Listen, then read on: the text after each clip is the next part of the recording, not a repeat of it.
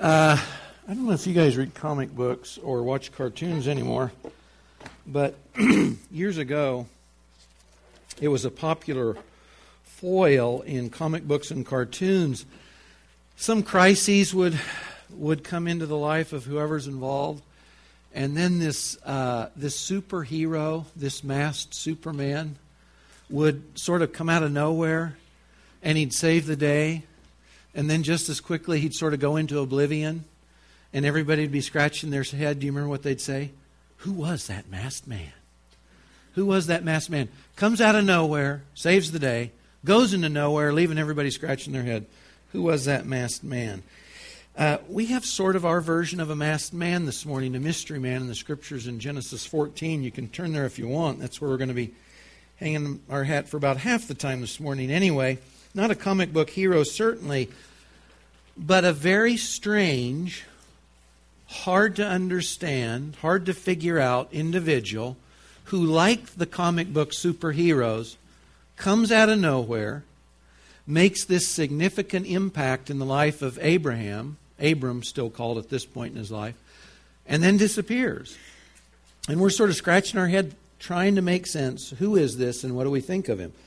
The mystery man's name is Melchizedek, and he not only plays a significant role in Abram's life here in Genesis 14, but as you'll see, he also plays a significant life or role in the life of Abram's heirs also. By the way, this is one of those mornings where you're going to have to work at paying attention. So if you feel your nap coming on, go grab a cup of coffee or whatever. Just to say, the passage and where we're going with it, you might think it's a little tedious, but I just encourage you, I admonish you, I exhort you, hang in there, stick with it. If you remember Genesis 14, this was the story where Abram rallied the men of his house, over 300. We said he clearly was a man of wealth and size. He rallies his troops. He grabs some of his friends there in the land of promise, and they run north to rescue his nephew Lot and his family, who with lots of other families from cities along the east side of the land of promise had been taken captive by these marauding kings from the east. Good to see you. So they go up, they do a surprise sneak attack at night. They overwhelm these guys, amazingly so, and then they're bringing back all the people and all the loot that they'd redeemed there. That's where we pick up this morning at verse 17. So Genesis 14, 17 through 24. After his return from the defeat of Chedorlaomer and the kings who were with him, the king of Sodom went out to meet him, Abram, at the valley of Shaveh. That is the King's Valley. We understand this to be near the city, what we'd call Jerusalem today. And Melchizedek, king of Salem, by the way, becomes later the city of Jerusalem, name change, or partial name change anyway. He brought out bread and wine. Now he was a priest of God Most High. He blessed him and said, Blessed be Abram of God Most High, possessor of heaven and earth. And blessed be God Most High, who has delivered your enemies into your hand. He, Abram, gave him, Melchizedek, a tenth of all, or we would say a tithe. Verse 21, the king of Sodom said to Abram, Give the people to me and take the goods for yourself. Abram said to the king of Sodom, I have sworn to the Lord, all caps if you're reading in your Bible means that's the personal name for God among the Jews, Yahweh. I have sworn to the Lord God Most High, possessor of heaven and earth, that I will not take a thread or a sandal thong or anything that is yours, for fear you would say, I have made Abram rich. I will take nothing except what the young men have eaten, and the share of the men who went with me, Aner, Eshcol, and Mamre. Let them take their share. So, you've got Abram coming back. He's defeated the kings of the earth. He's got the people and the wealth. And he interacts with two different kings, two very different kinds of kings, two very different results or interaction. We're going to start with the king of Salem. We'll end with the king of Salem. In between, we'll look at the king of Sodom. Starting with the king of Salem. Melchizedek greets Abram with bread and wine or refreshment, or this is thought maybe to include a whole meal. He brings out a meal to Abram. It says he's a priest of God Most High. And this is unusual. You know, when you look at the life of Abram, God calls Abram, out of a land of idolatry, Ur of the Chaldees, and then from Haran a little north of there. And he calls him down to sort of isolate him as a nomad in the land of promise, which itself, we've already seen, is a land filled with idolatry. So then you get to this passage, and it says there's a guy here in this city who is a priest of God Most High. And I'm scratching my head wondering, well, how is that? I thought Abram was God's man. He's sort of the lone guy on the planet. But no, lo and behold, here's somebody else who knows the living and true God. And you read this, and because you know there's other gods and priests to those gods, you scratch your head and think, well, maybe God Most High isn't the God Abram knows. Maybe this is just a pagan deity. But if you look at verse 22, we're not left with that option, because it says, Abram swore to Yahweh, God Most High.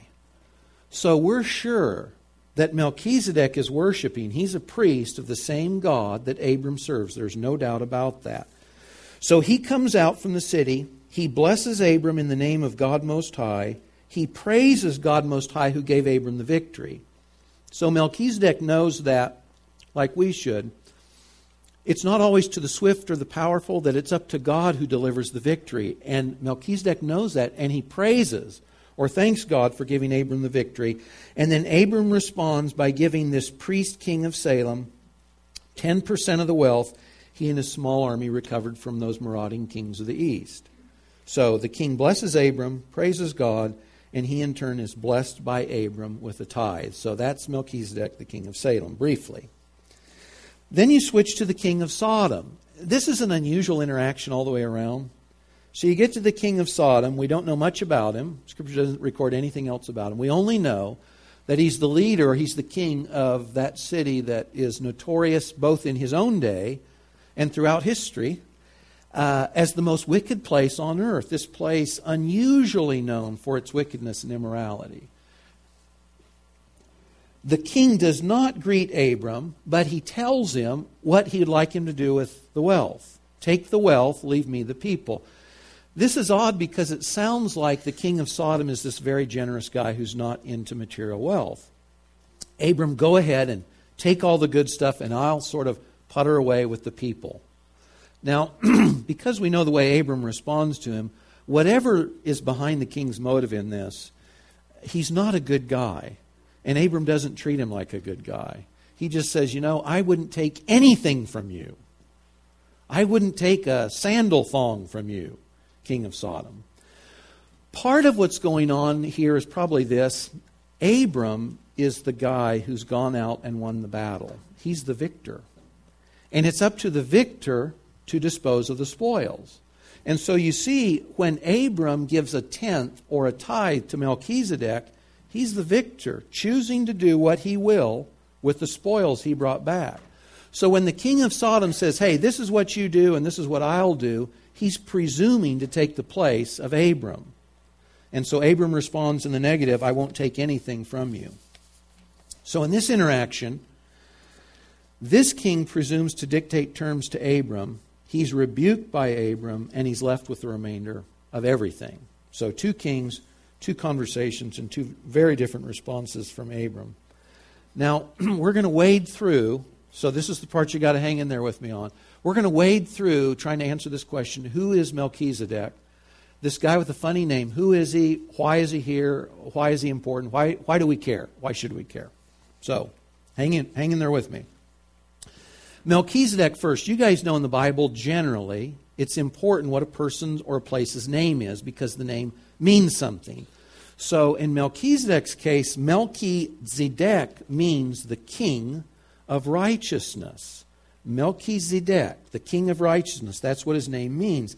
It says he was the king of Salem. Salem is Jerusalem, and it's the city of peace. So he's the king of righteousness, and he's the king of the city of peace also. He's also a priest of God Most High. So this much we know for sure from Genesis 14. He's the king of the city-state, later called Jerusalem. He's a priest to the same true and living God that Abram's serving. And Abram honors him as God's representative and as Abram's superior when Abram pays him a tenth of the spoils of war. That's what we know from this passage. Now, if Genesis 14 is all we had, it really would be this masked mystery guy, because we wouldn't know anything else. But Melchizedek's story doesn't end in Genesis 14. If you'd like to, you can turn to Psalm 110, which is the next place Melchizedek turns up. Probably late in his life, David writes this psalm, Psalm 110. And it's assumed to be probably end of his life when his son Solomon is going to take the throne. David writes there about God coronating the new king. And actually, when it says, the Lord says to my Lord, David will be the subservient king, briefly, until he dies, while his son Solomon takes the throne. So this is a messianic psalm, David speaking probably about Solomon, but like many Old Testament passages that are messianic, it speaks past Solomon to Christ. So Psalm 110, the Lord, or Yahweh, says to my Lord, that would be my king, sit at my right hand until I make your enemies a footstool for your feet. Yahweh will stretch forth your strong scepter from Zion, that's a prominent hill in the city of Jerusalem, saying, rule in the midst of your enemies. Verse 4, the Lord has sworn he won't change his mind. You are a priest forever, according to the order of Melchizedek.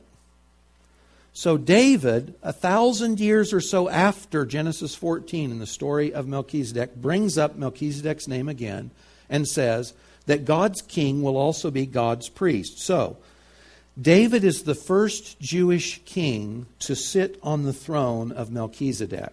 If you remember the story, it's David that captures the city of the Jebusites, Jerusalem. They don't possess it until David takes it. He's the first Jewish king to sit on the same throne as Melchizedek, this priest king. And maybe thinking about that, when David writes this coronation psalm, again probably for Solomon, he says that just as Melchizedek was both king and priest in the city of Jerusalem, David's heir will also be king and priest like Melchizedek on the throne in the city of Jerusalem.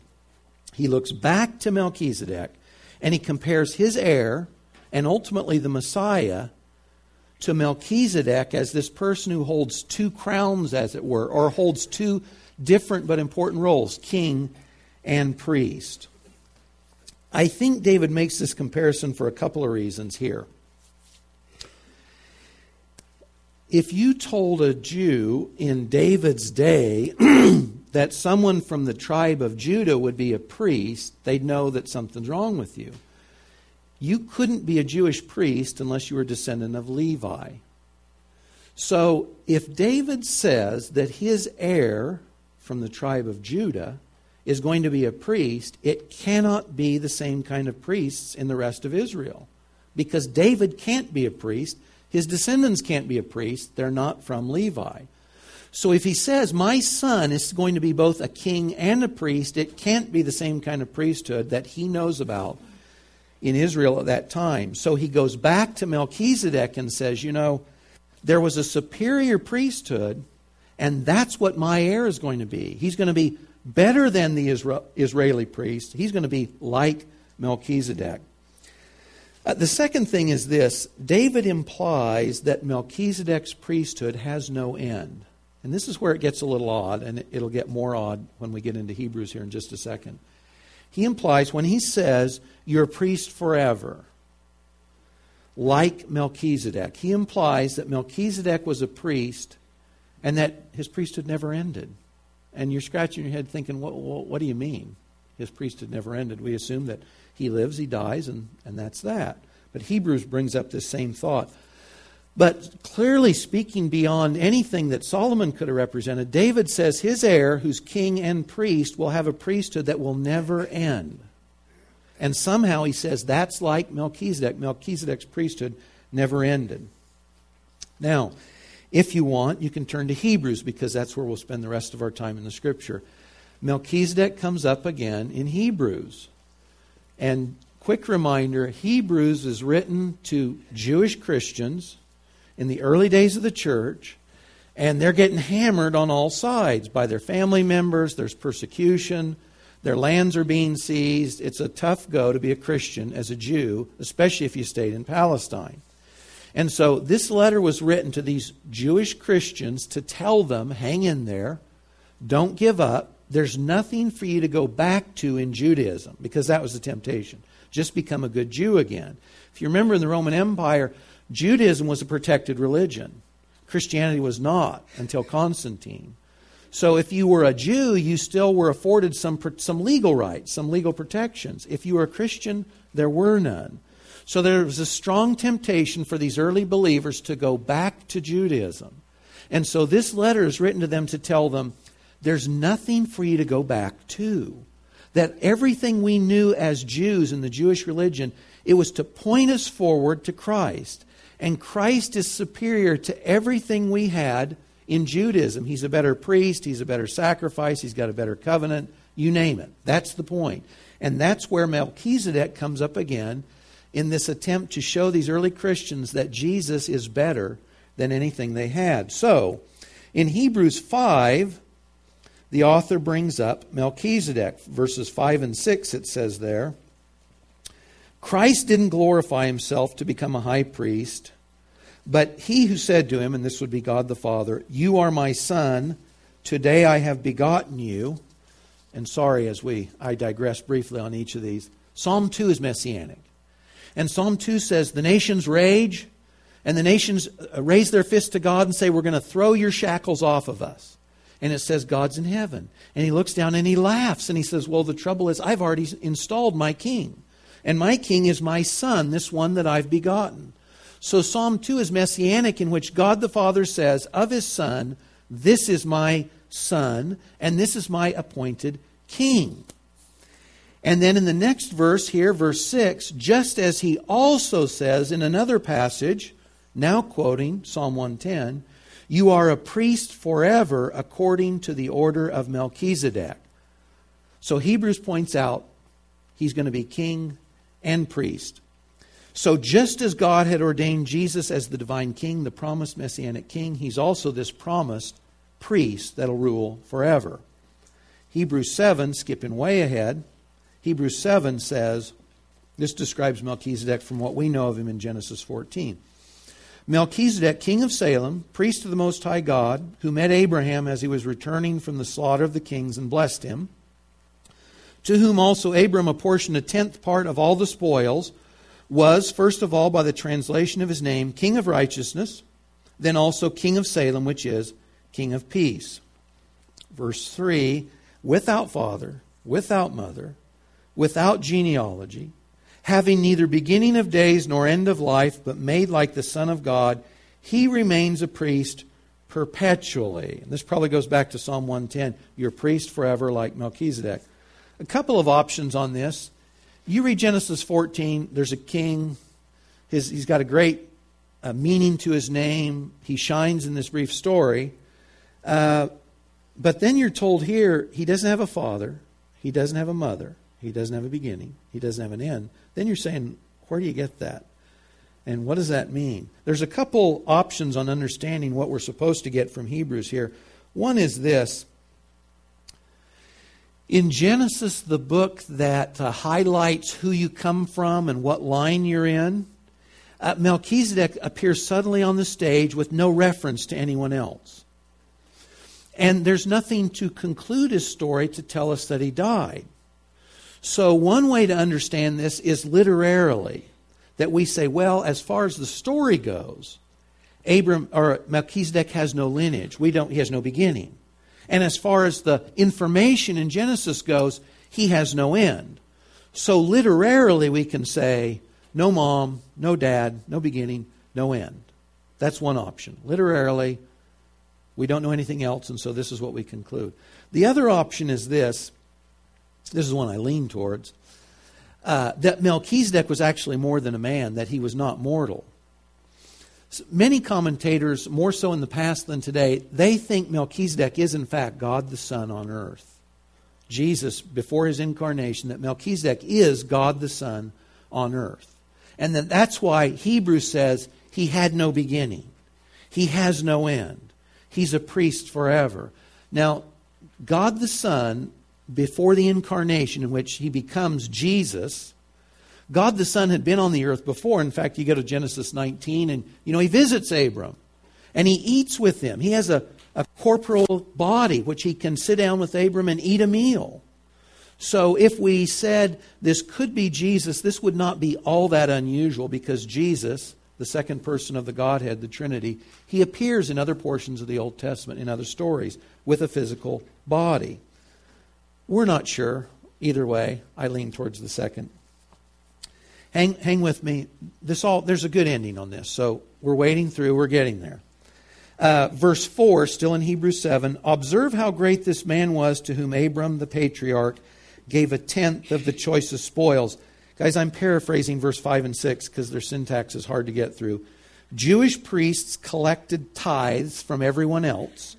But in the case of Melchizedek, the Jewish priests actually paid tithes to Melchizedek, showing that his priesthood was superior to theirs. The superior gets the tithe. And then at the end of verse 6, it says, He blessed the one who had the promise. That would be Abram. Verse 7, without any dispute, the lesser is blessed by the greater. Just for clarification, we oftentimes today say, God bless you, or may God bless you. This is different than the blessing we're talking about here.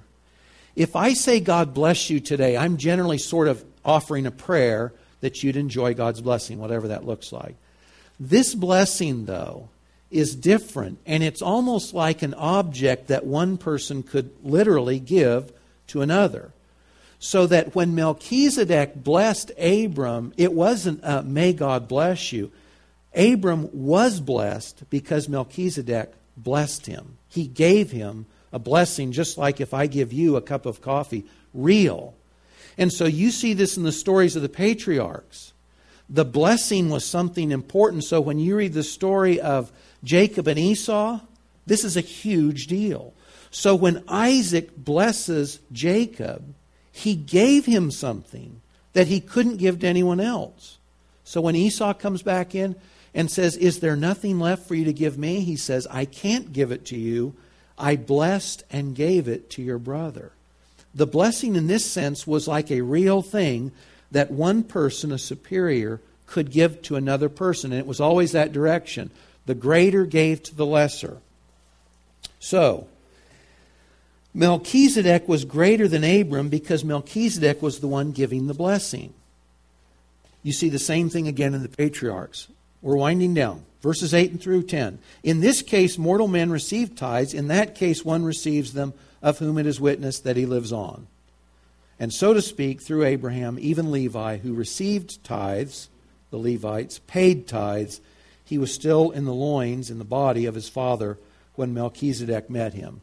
So this says, all of Abram's descendants were, so to speak, still in him when he stood with the king of Salem and gave him those funds. So it was just as if his descendants gave Melchizedek those funds too. So, the priesthood of Melchizedek is greater than the priesthood of Israel, because the priests of Israel in Abram showed that Melchizedek was superior by paying him a tithe. This priesthood is greater than the priesthood of the Jews. Melchizedek is also greater than Abram, because it's Melchizedek who gives the blessing to Abram. It's not Abram to him. We tend to think of Abram as at the top of the top in the Old Testament stories. No, Hebrews says Melchizedek was greater than Abram. So the author of this letter, Hebrews, wants the Jewish Christians to make sure they understand that Jesus' priesthood was superior to the priesthood of Levi. And he shows that Melchizedek had a greater priesthood that pointed to the Lord Jesus himself, which is the point of Hebrews. And finishing out at verse 17, it's attested of him, Jesus now, your priest forever, according to the order of Melchizedek. So, this mystery man, out of Genesis 14, becomes the means where the early Jewish Christians understood that Jesus was better than everything they had, because this was used as a comparison to show Melchizedek's greater than Abram. He's greater than our priesthood. He's the one we need to hang on to. On applications, two things here. The first is this. We've hardly touched on it, but this has been a point we've seen in Abram's story before. Abram is offered wealth from the king of Sodom, and he turns it down. And sometimes in your life and mine, the right question to ask you when opportunity that looks like success or wealth or blessing or something good, something desirable, sometimes when opportunities present themselves, the right question to ask yourself is not, do I have a right to this? Is it within my rights to take this thing and to enjoy it? Sometimes the right question to ask yourself is, by taking this opportunity, accepting this gift, whatever this positive thing appearance-wise is, how will that impact me, God's work in me, and God's work through me? Sometimes the question isn't, is it my right? It's what will the impact be? So Abram looks at the wealth that the king of Sodom has to offer him, and he says, I won't take any of it, because I don't want my name and God's work tainted by association with the king of Sodom. And all Sodom could give Abram was material wealth. And Abram's not after material wealth. He's after something better. And as we've seen before, when you go into the next chapter in Genesis 15, you remember each time Abram turns away from something and obeys God, God blesses him every time. And that happens in Genesis 15 too. So after Abram has walked away from the wealth that Sodom could give him, God says, Abe, I'm your shield and I'm your reward. And he reaffirms the promise of children and land. So it's as if, again, Abram turns down all this wealth and he loses nothing. Because God says, I'm your man, I'm here to defend you, I'm here to reward you, and I'm going to give you everything I promised to you. So be careful in life. The fact that an opportunity presents itself to you does not mean you should take it. Ask yourself, what's the impact of accepting this gift, this blessing, this reward, this acknowledgement, whatever it is? What's the impact of that on me, on God's work in my life, and on God's work through me to others? What's the impact? The last thing, too, just on the application, once in a while, teachings end up, sort of strategically, I would say providentially, landing on the right time in ways you couldn't have foreseen. We're going to be celebrating the Lord's Supper during worship here in just a little bit. And I couldn't think of a better Sunday in which Melchizedek would be brought up than this morning. So just rehearse in your head with me. Just go back over this story for just a second and recount just the key points. In Genesis 14, the King of righteousness and peace meets Abram outside the city of Jerusalem, the city of peace. He brings him bread and wine and blesses him in God's name. 1,000 years later, David in Psalm 110, and it's reaffirmed in Hebrews, talks about Melchizedek, the King of righteousness and peace, that he pointed forward to a greater king and a greater priest that we now know is the Lord Jesus Christ. And another 1,000 years later, after David, the Lord Jesus offers his body and blood outside Jerusalem, the city of peace, in order to bless us. And he leaves two elements behind, the bread and the wine, the same elements Melchizedek brought out to Abram. Jesus uses those same elements to tell us to remember him in his death and resurrection on our behalf. Same thing. Same thing.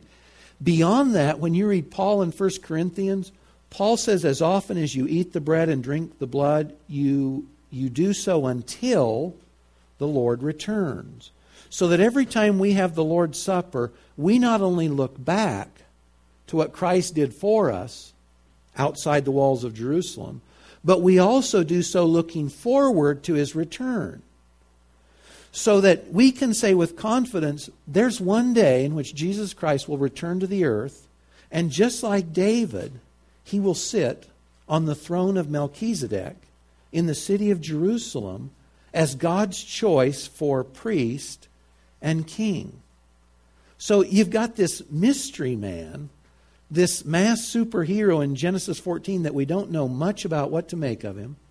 And yet he comes up again and again in the Scriptures, and you realize his importance in the Scriptures has to do with the fact that he points forward to the Lord Jesus. Now, whether or not this is Jesus before the incarnation, I don't know. We can't hang our hat on that. But it is very, very clear that when we read about Melchizedek, we're supposed to see him fast forward to the Lord himself.